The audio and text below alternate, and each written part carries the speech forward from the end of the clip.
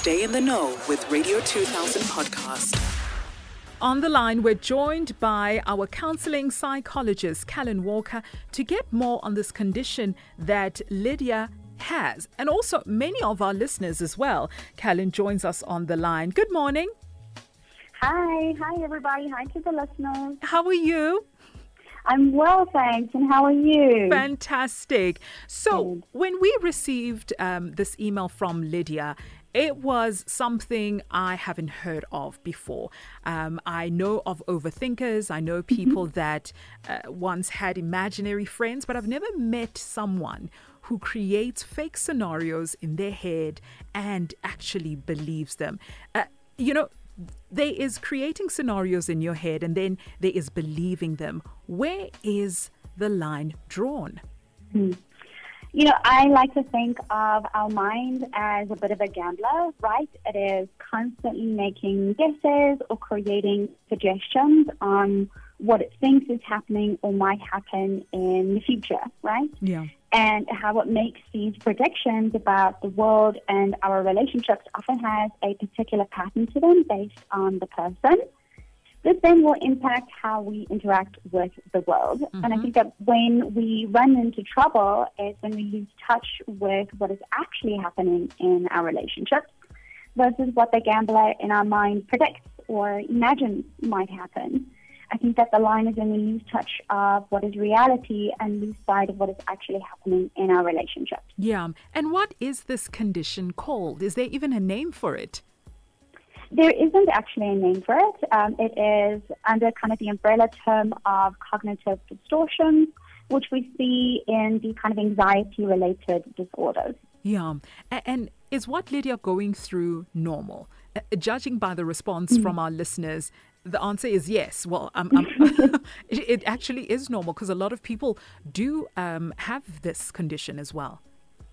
It is perfectly normal for our minds to wonder and to create these guesses. You can think of them as simulations based on our lives. Really, a lot of the listeners, I'm sure, will identify with Lydia. I think it's just important that we be careful not to let ourselves get swept away with these imagined simulations. At the end of the day, that's what they are. They're just simulations. Can one be a danger to themselves and those around them? How bad can it get? The question of how much is too much is an age-old question. Yeah. Running through these potential scenarios is how we prepare for our future.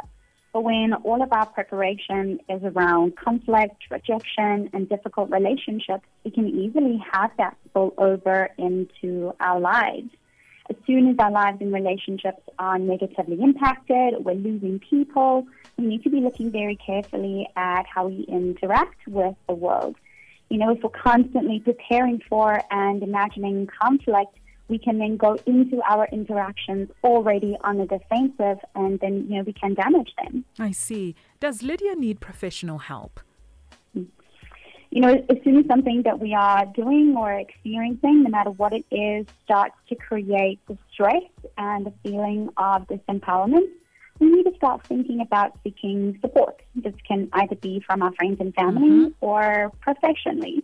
I would suggest using how big those feelings of distress are as a good guide to when you need to step it up and consult with a professional. Yeah. And what tips can you give to her so that she can work on herself while at home? There are two main things that I would suggest.